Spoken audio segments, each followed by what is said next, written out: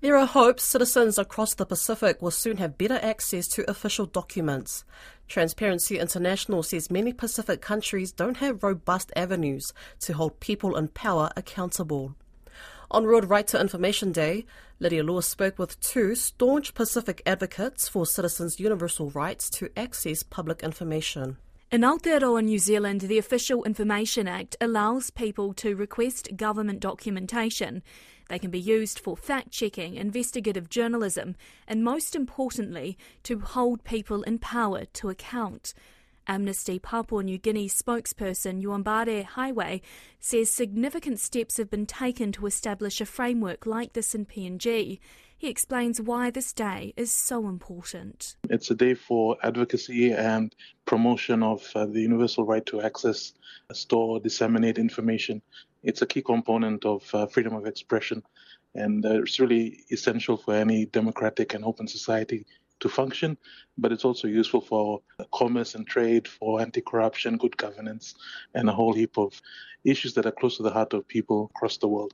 And so it's a focal point for advocacy really on ensuring that countries are able to inform citizens and citizens are able to access public information paid with the public purse.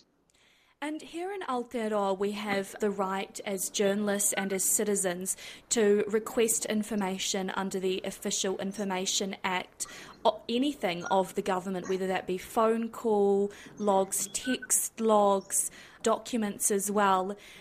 Can you please tell me about how that differs across the Pacific region and what that looks like in Port Moresby in Papua New Guinea? Sure. I think New Zealand is one of the leading countries within our region in terms of an access to information regime. And I think they also had to undergo a series of reviews to see how that could be properly done effectively for the people. In the region, we have a number of countries like Australia and Vanuatu that have access to information either through a commission or through the Prime Minister's office, as is the case in Vanuatu. So what are they doing about this in PNG? Transparency International PNG is co-leading a cluster of commitments within the Open Government Partnership with the Government Department of ICT. So they're the lead on access to information in the country. And we recently had a roundtable dialogue co-convened by the United Nations in Port Moresby with these actors to look at what the next steps for access to information in Papua New Guinea would be. There were two key commitments that came out of that discussion. One was to look at having a consultation workshop in October with the hope of finalizing a policy on freedom of information in Papua New Guinea by the end of this year. And that would then enable work on legislation, particularly in terms of consulting and drafting, starting in the beginning of 2024. And so we welcome these kind of commitments by governments, and we welcome their coordination of both the government priorities and civil society priorities as we work on these key programs such as access to information. How significant is this? It's been significant because of the lack of progress following Papua New Guinea's election. So we had elections in 2022 and we haven't heard any further process or engagement on the right to information. And so we used the International Day for Universal Access to Information as an advocacy point to bring those stakeholders together and to get a time frame so that the citizens of Papua New Guinea can at least have something to track whether meaningful progress is being made in this important area. It was crucial for us because in the absence of these kind of international days, it's difficult to bring focus on these issues domestically. Meanwhile, in Vanuatu, a Freedom of Information law came into force in 2017. But the Executive Director of Transparency Vanuatu, Dr. Willie Tokon, told me squabbling politicians are hampering progress. We still have an issue. Firstly, it was the awareness and advocacy on the RTI Act. But also, most importantly, was the absence of the Right to Information Commissioner, the officer responsible for implementing the RTI Act. In line with that, we've been working for the last 3 years, we've been working with the RTI office.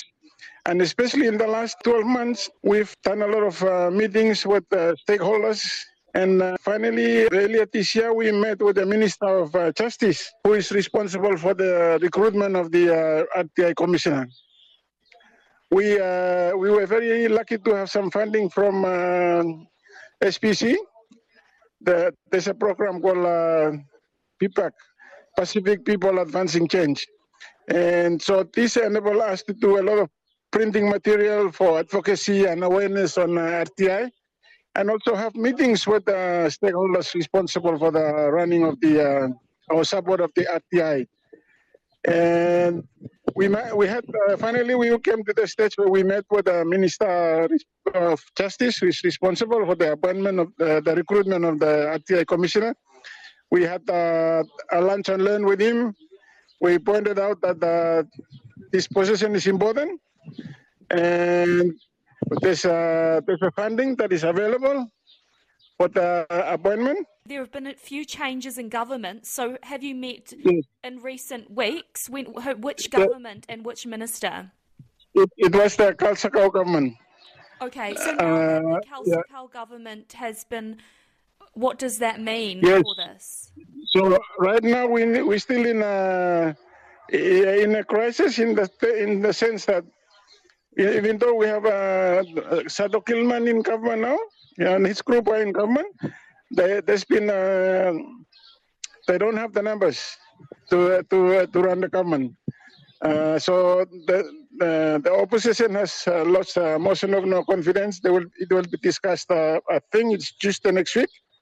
So that is our problem right now. We are, as soon as we have stability or we can breathe freely, we will remind the minister responsible and his DG that we need to recruit this. Because if we didn't have this political crisis, August last month, we should have done the advertisement and get all the applications in. And we were looking forward to end of August and beginning of September to have this appointment done. But this political crisis has really held everything back.